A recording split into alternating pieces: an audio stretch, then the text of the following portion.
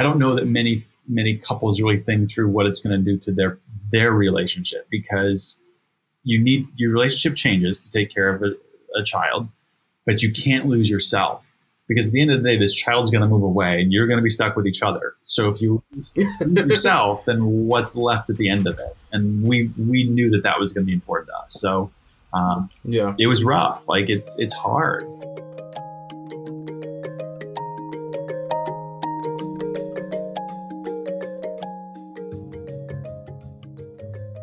Welcome back to I'm the Villain. So today we're going to be talking about fatherhood with Richard, who is talking to us from Iowa. And I'll just let you give, a quick intro to yourself, whatever you think our audience should know about you. Sure. Yes. It's a pleasure to be with you guys today and to be talking fatherhood and all the ups and downs and crazy that entails. First time father. So, definitely not a 2, 3, 4 kid family. Don't know how parents actually do that. All the props to them. So new dad, relatively new dad. I spent my time doing marketing consulting. And then in my free time, I have been I like to say a recovering politician. I've never won an election, but I've run for office twice. And then now I spend the rest of my time serving as the Iowa chair of the Alzheimer's Association, which is the national organization for Alzheimer's support and research. So it is a full life day to day. That's a lot of stuff. Wow. So, and you also had mentioned that that you were queer, right? So is your co-parent also a father? Yes. My husband is a wonderful father. Cool. And how did you adopt? We did. So she was born February of 2019. Our daughter was.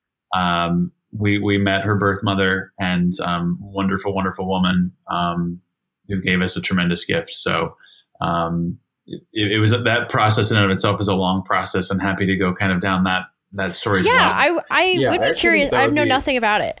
Yeah, especially I'm also like, if I am going to be a father, I think it's going to be through adoption. Yeah. So I am very interested in this. So when you adopt, there's 2 ways you can do it. You can go through your state's child protective services. You can become a foster parent and adopt that way. We initially thought we'd go down that path, but the more we learned about that process and some of the situations that those kids come from, we decided that wasn't right for us, just based on some of our own past traumas, that we didn't feel like we could help in that way.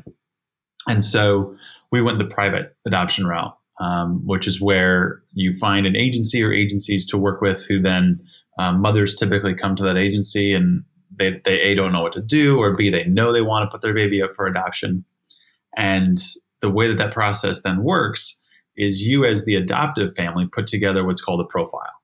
And it's basically a 16, 20-page book about your life, your jobs, your families, your hobbies, your pets, your neighborhood, those kinds of things. And it's essentially the only piece that a prospective birth mother will see about you before she picks you. For the most part, like if any of your audience watched Friends, the sitcom, they show that Monica and Chandler sit down with Erica at the end, and they meet, and then she picks them. That is very, very, very atypical. We didn't have any contact. Really? Yeah, we had no contact with our daughter's birth mom until she selected us. So it's very much a disconnected process. At least it was for us and the agencies that we talked to and interviewed and worked with. And so what happens is we, as the prospective parents, get a limited or a very detailed medical history from the birth mom. And then you have to decide at that point, yes, this is a mom I would be happy to adopt their baby. And if you say yes, then you get presented to that mother. If mom says yes, then you're a match. Like this is happening. And so we had a situation in 2018 where we were selected by a birth mom, who then had her baby and decided to keep her baby, which happens when you're going private adoption route, where you're not doing surrogacy or those kinds of things. That happens, and it's the crappy part about adoption. But then we were lucky. 4 months later, another birth mom selected us and went through with the final adoption. So it's a stressful process. It's expensive, and that part sucks too. But it was, the only way we were going to be able to have, a kid in our family. So, Is there a philosophical or reason behind the sort of disconnect between the potential adoptive parents and the mother, or is it more logistic reasons? It's probably both. So our birth mom was in Arizona. We were in Iowa. So we could have done a FaceTime kind of thing. And we did that once she selected us. That's how we got to know her and ask her questions. But it could be philosophical too, because on some level, there's probably you don't want, the prospective parents to be all salesy and, rosy. It's very black and white that way. It's she gets these books in front of her and she gets to flip through them and use that kind of as her basis for deciding. So it might be kind of both, honestly. Do you know if it's costly to adopt through the state process? So I can only speak to the state of Iowa, but typically it is not costly at all. And it's not costly because the state covers a lot of those costs. So if a kid is unfortunately in the child protective system, the number one goal is always reunification. Do their best to get counseling or treatment or whatever caused the situation. They want to try and remedy that situation for the benefit of the kid, and for the parents as well. If it comes down to the reunification is not going to happen, the state will bear the cost of obviously having the child in the foster parent's home, and the foster parent gets money for food and clothes and that kind of thing. And then when it comes to the actual court proceedings, you as the adoptive family will need to pay your own attorney. The state will have their side. And then once that kid, if it does finalize, if the state does make the adoption final, that child typically is able to have state health insurance and state care until they turn 18. And so it's super less expensive from the adoptive side. But there's also other challenges that come along with that, depending on their trauma, whatever happened. So there's pluses and minuses to both. Neither is better or worse than the other.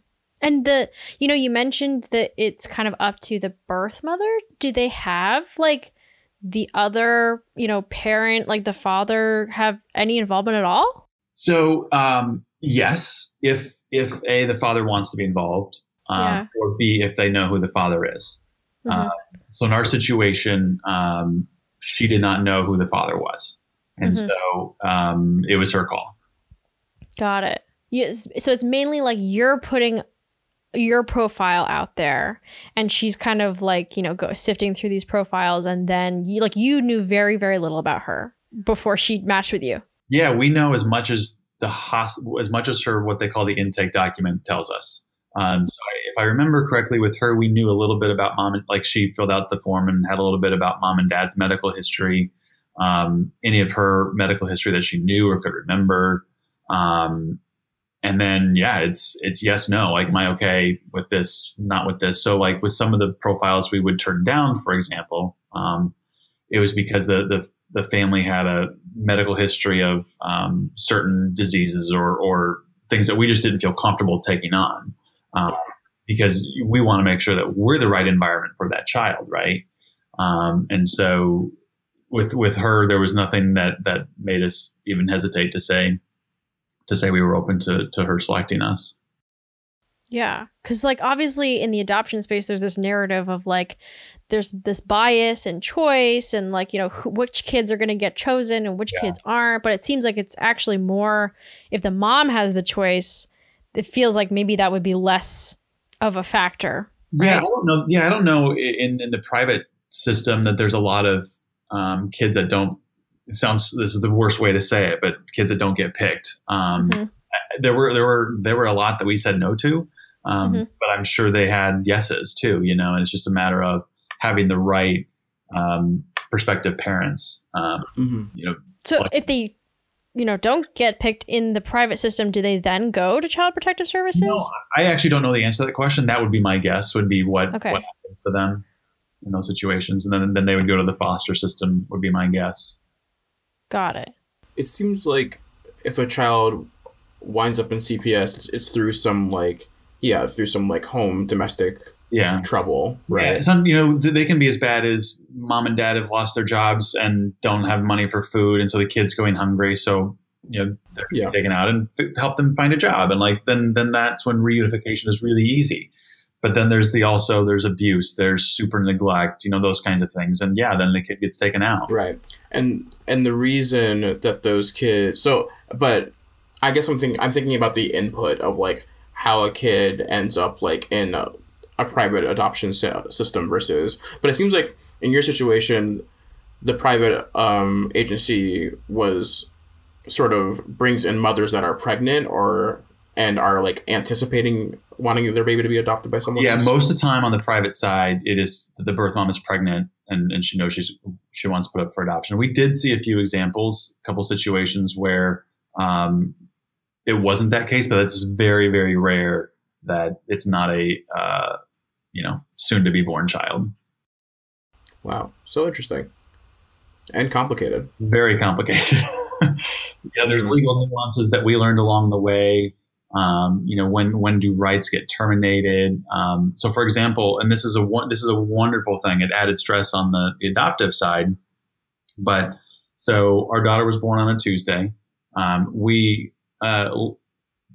adoption agency took essentially possession of her right after her birth. They were in charge of her care, and then they signed over that care to us for 72 hours. So we were, we left the hospital with her, but essentially we were just caretakers. The our agency was the one who was responsible for her.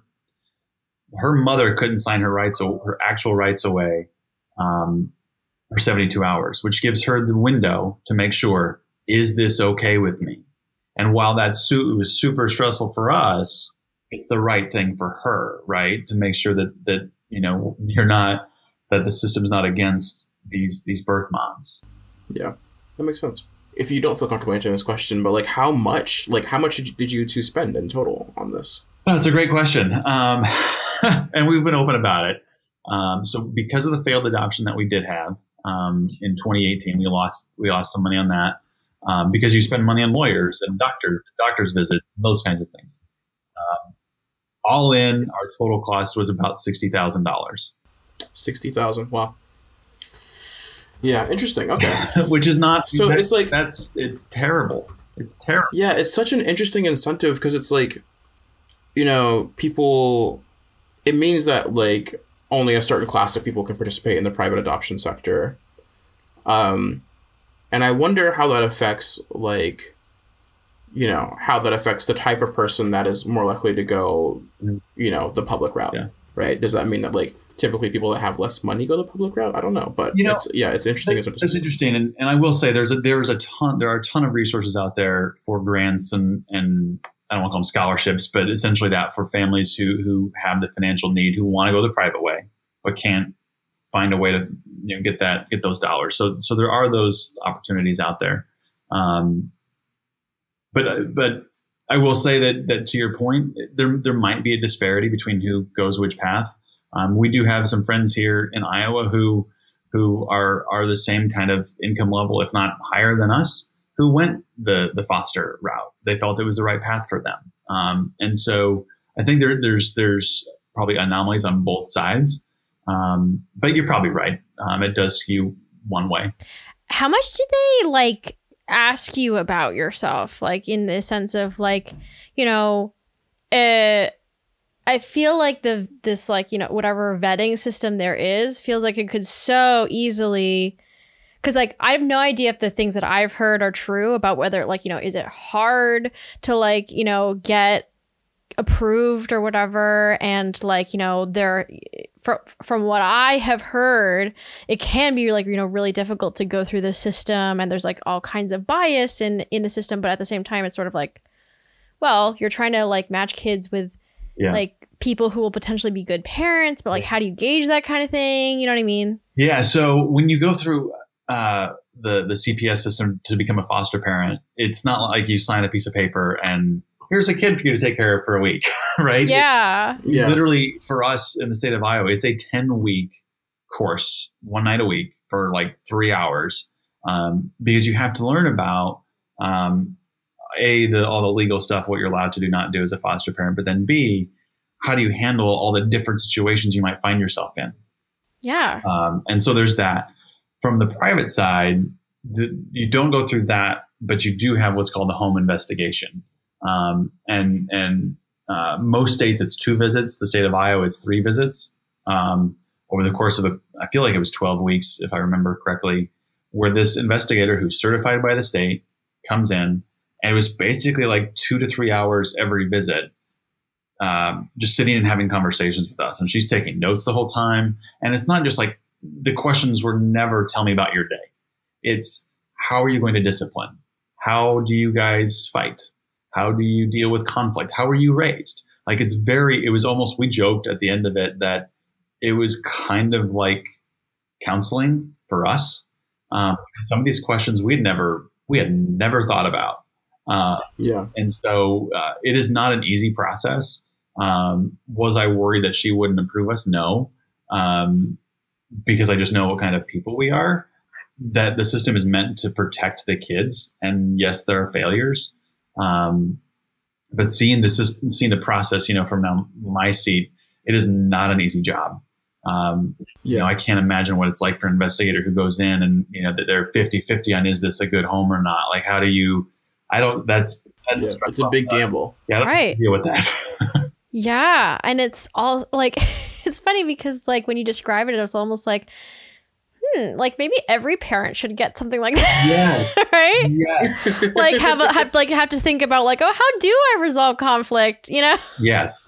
I mean, they were super hard questions, and they made us have conversations that we probably wouldn't have had otherwise. Yeah. I think it'd be good for every parent to go through things like that. Right. Go ahead, Yandere. So I'd love to get your read on, in either the public or the private way, do you think that there is some way that an unmarried person or an unpartnered person could make it through the system and be like approved to adopt or foster a child? Yeah. If you don't factor in the cost, 100%, there's no reason why a non-attached single person would not be approved. Now the question would come in, there's 2 questions. So on the public side, the question is going to be, well, how much can you handle as a single person? Because you have to be accessible. Sure. You've got to have that support system. So there's that. On the private side, it's going to be from the birth mom's perspective, is this the kind of place I want to put my kid? And so like in those documents, when we said to our agency, here's what type of situations we are open to. And so when they would give us opportunities to look at, they're giving us stuff they think that we're going to be comfortable with. But for instance, if they had a birth mom who was not okay having their baby be adopted by 2 gay men, they wouldn't even give us that opportunity to look at. So right. There is kind of that criteria on the private side to make sure that it's a good match. Yeah. Interesting. Yeah. Wow, this has been already so informative. I know. I'm like, how did you even find out all this stuff, right? Like, are there like, forums for people who are like trying to adopt children that you can just go and like, talk to people about what their experiences have been? Yeah, we did a lot of web conversations. I know I spent a lot of time on Reddit, just adoption boards. We have some friends who did the state foster system, so we asked them questions. My niece is actually adopted through the foster system, and so my sister understood kind of all of that. So I picked her brain a lot. It's hard, it's confusing, it's stressful. And so I wish it weren't that way. Cause I think that probably scares people. Again, like it's this double-edged sword. You want to protect the kids, but you want to make it easier. Yeah. Yeah. Did you ever consider international adoption? We did. The challenge with international adoptions, aside from the cost, is that let's just use, I had a friend who adopted from Guatemala years and years ago, so it might be better today. But typically when the baby, if you're doing a newborn, right, the baby is born and you're typically there, but because of the way the system is set up, you can't bring that baby home until your receiving country says it's okay. So before that can happen, the sending country has to say it's okay to make sure that you didn't buy the baby on the black market kind of thing. So you could be stuck in limbo for weeks or months in a foreign country. And while we were able to spend the $60,000 all in over the course of 3 years, we weren't in a position to get stuck in a foreign country for weeks on end. And so that was a question that we weren't comfortable having out there.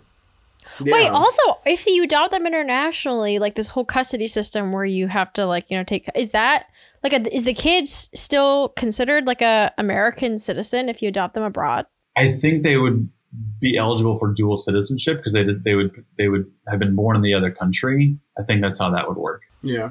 So I've heard, I have absolutely no idea how real like these worries are. I've heard the like international adoption scandal of like, babies like maybe being like kidnapped or whatever. And I don't know how real that is. Like, I don't know do you have any idea? I don't have any idea how real it is, but that was something we thought about too. Like, how do we know that this is a real, organization? They're not just stealing from us. And B, how do we know these are legitimate kids? Right. That was absolutely something we thought about. And I didn't know how to answer that question. Mm-hmm. Yeah. And it seems like, maybe the safer route is just to like adopt domestic. Well, it's not even, we have plenty of domestic kids that need adopting too, right? Yeah. So yeah.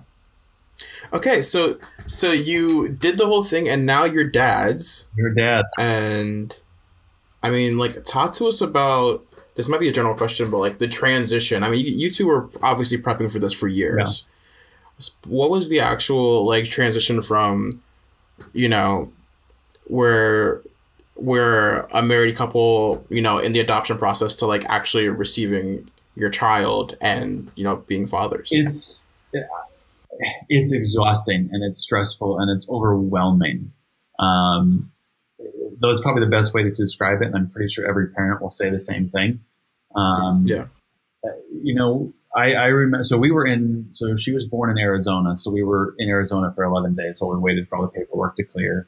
And those days were just a whirlwind because we were in someone else's home, which is just hard in general. You're a new parent. You're trying to figure out this new dynamic and you're not even in your own home. So by the time we got home, then we were able to start to get into a routine, but you're trying to figure it out. Like you have no idea what you're doing. You're in charge of a human life, which, oh my God, like that's not a dog. So it's, she needs to be fed and change her diaper. And why are you crying? You had to figure it out, and we still figure it out every day.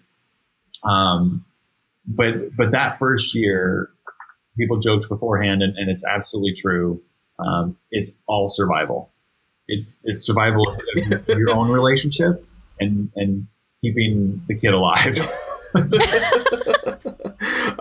It hadn't struck me that the initial 72-day period happened for you while you were in Arizona. Yeah. Well, when you say you weren't at the mom's house, right? You were just at like an Airbnb or something? Yeah, Airbnb. Okay. And does the mom have any like connection remaining, or do you like keep in touch with her, or you just like totally don't? So she signed her rights contact away, and then we actually had a lunch after that because she was going to leave the city, so we wanted to see her, and she wanted to see her daughter, so we had a lunch, and that's the last time that we have physically been in the same place. But when you do private adoption, you can have it any number of ways. So you can have it be open, where you guys have phone numbers and addresses, and you see each other once a year, 3 times a year, whatever the case may be. You can have it semi-open, or you can have it totally closed. Ours is probably what you'd call more of a semi-open, where we provide updates through this online portal, and she can log in and see them whenever she wants. But we don't have phone calls or FaceTimes or anything like that. Mm-hmm. Yeah. And what, like, in terms of your, like, parenting dynamic, right? In terms of this, like, being in the survival mode, right? Like, what is your kind of division of labor, So that's an interesting question. I don't know that we have a division of labor. And I say that because, so like when she was an infant, like 1 to 5 months, we both did bath time. Like it was two hands on deck to handle that. But then I got to the point where like, well, we don't both need to be here. So let's just rotate every other night. So now that's the way we do it now. Like every other night, it's one of our job to do the bedtime routine.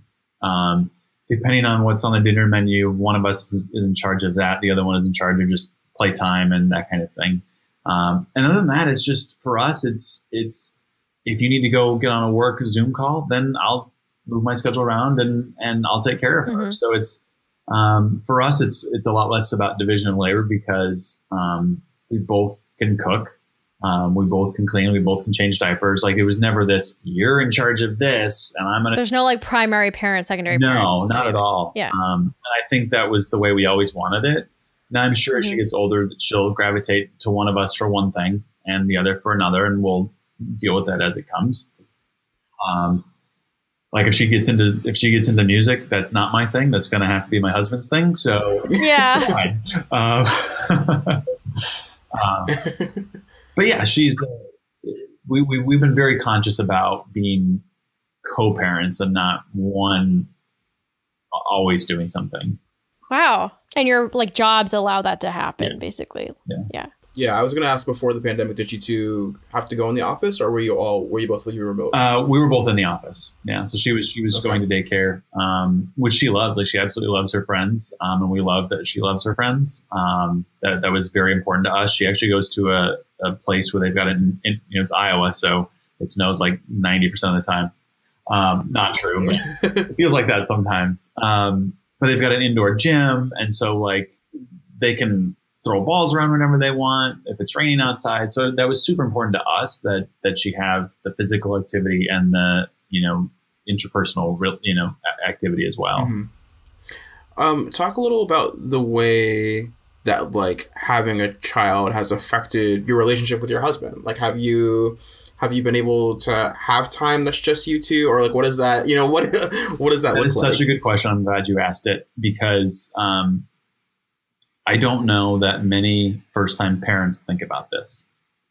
We had this conversation before she arrived that even after she gets here, we want to make sure that we stay us. And for us, that means doing coffee dates, doing dinner every once in a while, still going to concerts when we want to go.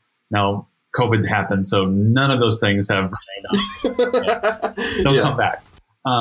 But one thing, the challenge we did have is your child becomes your life, and that's what should happen. But through that, we did lose our own relationship.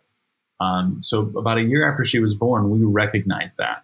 And we actually went into counseling as a couple just to kind of reset us. And we both recognized that had kind of happened.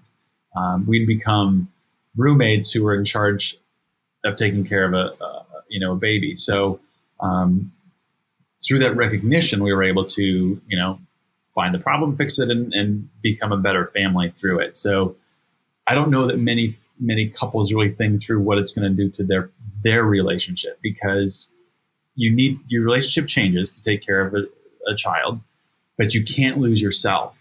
Because at the end of the day, this child's going to move away and you're going to be stuck with each other. So if you lose yourself, then what's left at the end of it? And we knew that was going to be important to us. So it was rough. Like it's hard. But we knew going into it what we wanted to achieve by the end. And so that kind of probably helped us more than most. For sure. And even the process, like you said, of the interviewer coming and you're probably asking me questions about this. Yeah, I feel like Isabel and I have talked a lot on the show on like, about like how important it is to keep your own identity when you're in a relationship. But like, this is a step further, right? Like this is like, I can like barely imagine anyone maintaining a harmonious relationship after having a child. But your relationship seems remarkably unfraught in that regard compared to like just the hetero parents I know, right? And then, we've actually tied that conversation. And I think part of that is, and there's no good way to say what I'm about to say. Our daughter coming into our home was not an accident. Mm-hmm. Yeah. You're very, very planned. And not like the solution to a relationship problem. Right. Right. And not every hetero child is that, but it happens, right? Yeah. Or you're trying and it happens, and then we've got 9 months to get ready. We had worked for 3 years to get to this point, And so I think that almost sets us up better for success. There are still the moments where you just want to scream at your kid and walk out of the room. It happens. But I think from a relationship standpoint, we were in a better position to handle the change in the family. So what is your, do you have a parenting philosophy? Is there, is there an overarching theme, or are you kind of figuring out as you go? Well, we figured out as we go. We at the end of the day, we want her to be her, whatever that is. We want her to be able to express herself, to know that she's loved, to know that there's a whole world that is around her that will support her and protect her. I think the phase we're in right now is trying to encourage her to express her emotions. Now, that has not come out in the form of a public tantrum yet. It will. But at the same time, when that does happen, and we've talked about it, how do you impress upon her that what you're feeling is real? Whatever you're feeling, it's for a reason, but let's pause for a second and try and figure out what that is. So it's going to sound super cheesy to the audience, I'm sure. But there was this mom on TikTok recently who showed her kid, he was freaking out about something, and she got his attention, and they did 3 deep breaths. And the kid was calm after that. So after watching that, the first time our daughter had a freak out over something, I was like, I'm going to try this. So I did, got in her face so she would look at me, and I said, let's take a deep breath. And we did 3 deep breaths together, and she was calm. And I was like, can we hug? So we hugged. And at that point, she was super calm. And I'm like, all right, what do you want? And it worked. And it still works to this day. So just learning how do you communicate when they're just in this whole crazy, emotive situation. So we're learning as much as she is, but we just want to make sure that she understands what you're feeling is valid. We want to understand what it is and use that to inform your decision on how you respond to those feelings. So I feel like I totally lost track of where that question was driving at, but I think the philosophy for us is let her be her, and we'll figure it out as we go. Well, I think the thing that is so revolutionary about that is compare that to our generations. Yeah. You know what I mean? Yeah. I really, really feel like there is such a profound generational difference between the way our generation is parenting compared to the way our parents' generation did and their parents' generation did. It doesn't even feel comparable. Yeah. So the other thing that we both grew up in religious families, different religions, but very religious families. And we're both thankful we did. We're so thankful for those experiences and those relationships that we built. But we, again, COVID aside, we don't go to a Sunday church. We both still maintain a connection to our faith and what that means to us. But we're not going to take our daughter to a Sunday church every week. What we will do is when she's 7 years old and she comes home and she's like, hey, my friend Josie goes to church on Sunday. Can I go with her? Yes, let's go. If you want to do it, we will gladly encourage that and support you through that. But we're not going to force things on her. We'll force food on her because we want her to experience all the wonders that food is. In terms of beliefs and her beliefs are going to be, we treat people with kindness, we give love, and we support people. That's what we're going to teach her, which is very different than the way that a lot of our generation and every generation past was. Right. Yeah. The way that I've heard it framed from a just theoretical perspective or framework is that I'm a big fan of the Ezra Klein show, and he's a new dad, and so he had all of these parenting people on the podcast, whatever. And so I'm kind of sick of hearing about it at this point because he's just that's all he talked about now, and I want to hear about politics anyway. So he had this one woman on the show who is the author of this book called The Gardener and the Carpenter or something, and it's this notion of do you consider parenting to be your carpenter and you are literally molding a child, or are you a gardener and you're just giving these inputs and then kind of allowing your child to kind of grow into whatever, you know what I mean, whatever they're going to be. I think right? for us is to have a gardening approach. Yeah, to give them the input, give Yeah. them the food, the water, the love, and wherever Mhm. you grow, you're going to grow. And we'll try and guide you. Right. We'll trim Yeah. up where we need to trim up. Right. Have you thought about, and this is, yeah, I think kind of an amorphous question. Have you thought about how you will introduce your child to politics? It's so funny. So she actually went to the caucus in 2020. She would have been a year old. So she went. She was in her carrier the whole time, and she fell asleep, but she was there. So that's always, and she's gone to the voting booth with us. And she obviously doesn't know yet, but she's going to know and understand this is what we do. This is our right. This is our privilege. This is our duty to play a role in the system. So she'll know that from a very early age. And she's always going to know that her parents are passionate about the world that she lives in. Having run for office twice, that's going to be something she and I talk about. I'm sure she'll ask me about it. And unfortunately, I didn't win the last race I ran in. Maybe I'll run again one day, and she'll see it firsthand. But she will know that her family is involved, and her uncle my husband, his half brother, is a U.S. Marine, so she's going to know that part of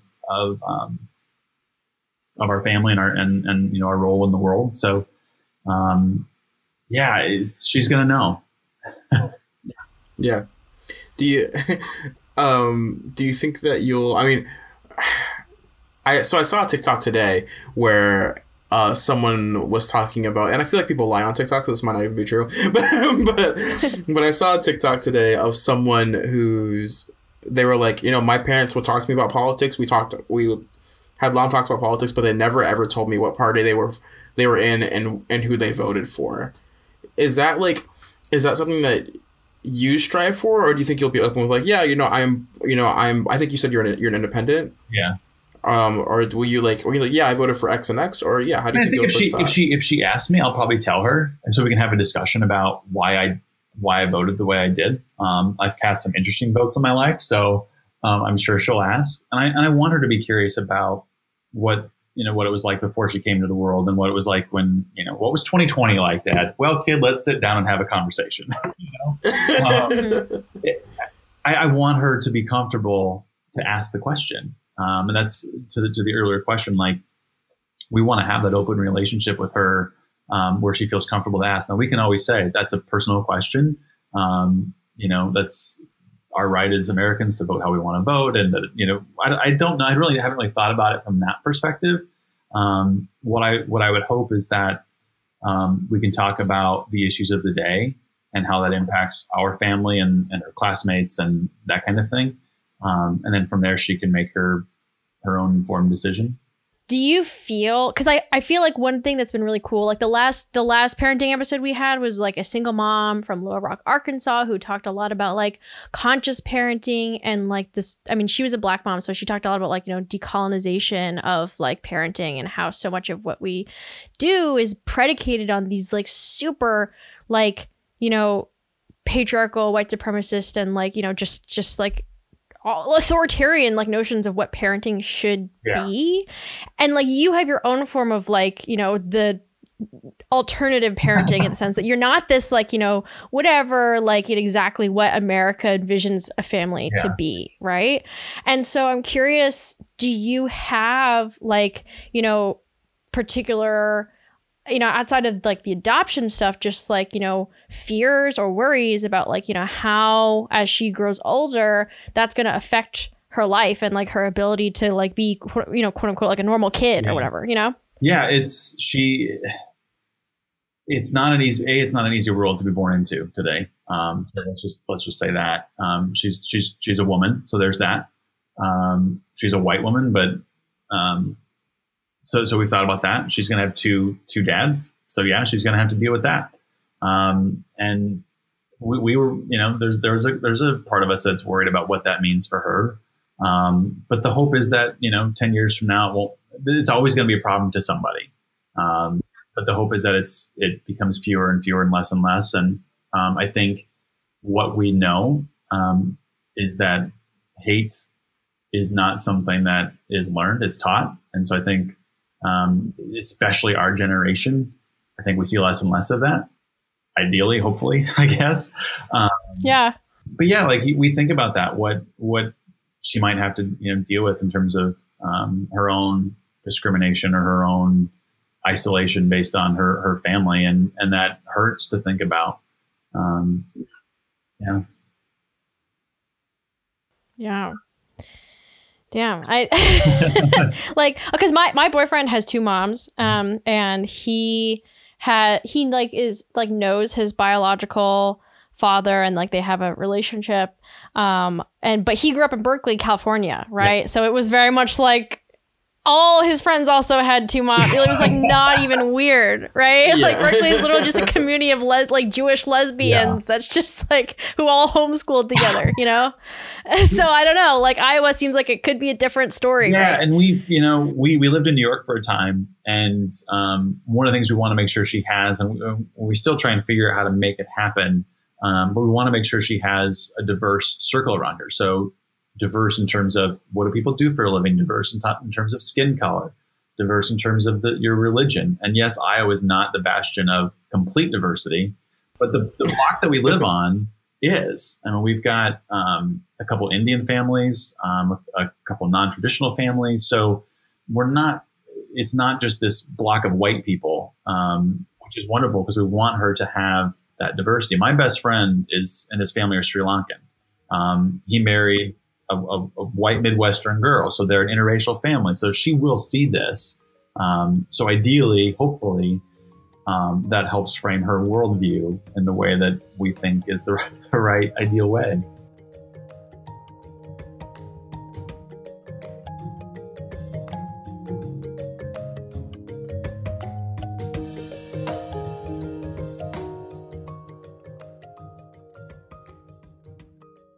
First of all, thank you so much, Richard, for sitting down with us. I feel like this conversation ended up being a lot more relevant. So like even my life than I thought it was going to be, because I'm thinking about adopting, and I just like never really gotten the opportunity to talk to someone that's gone through that process.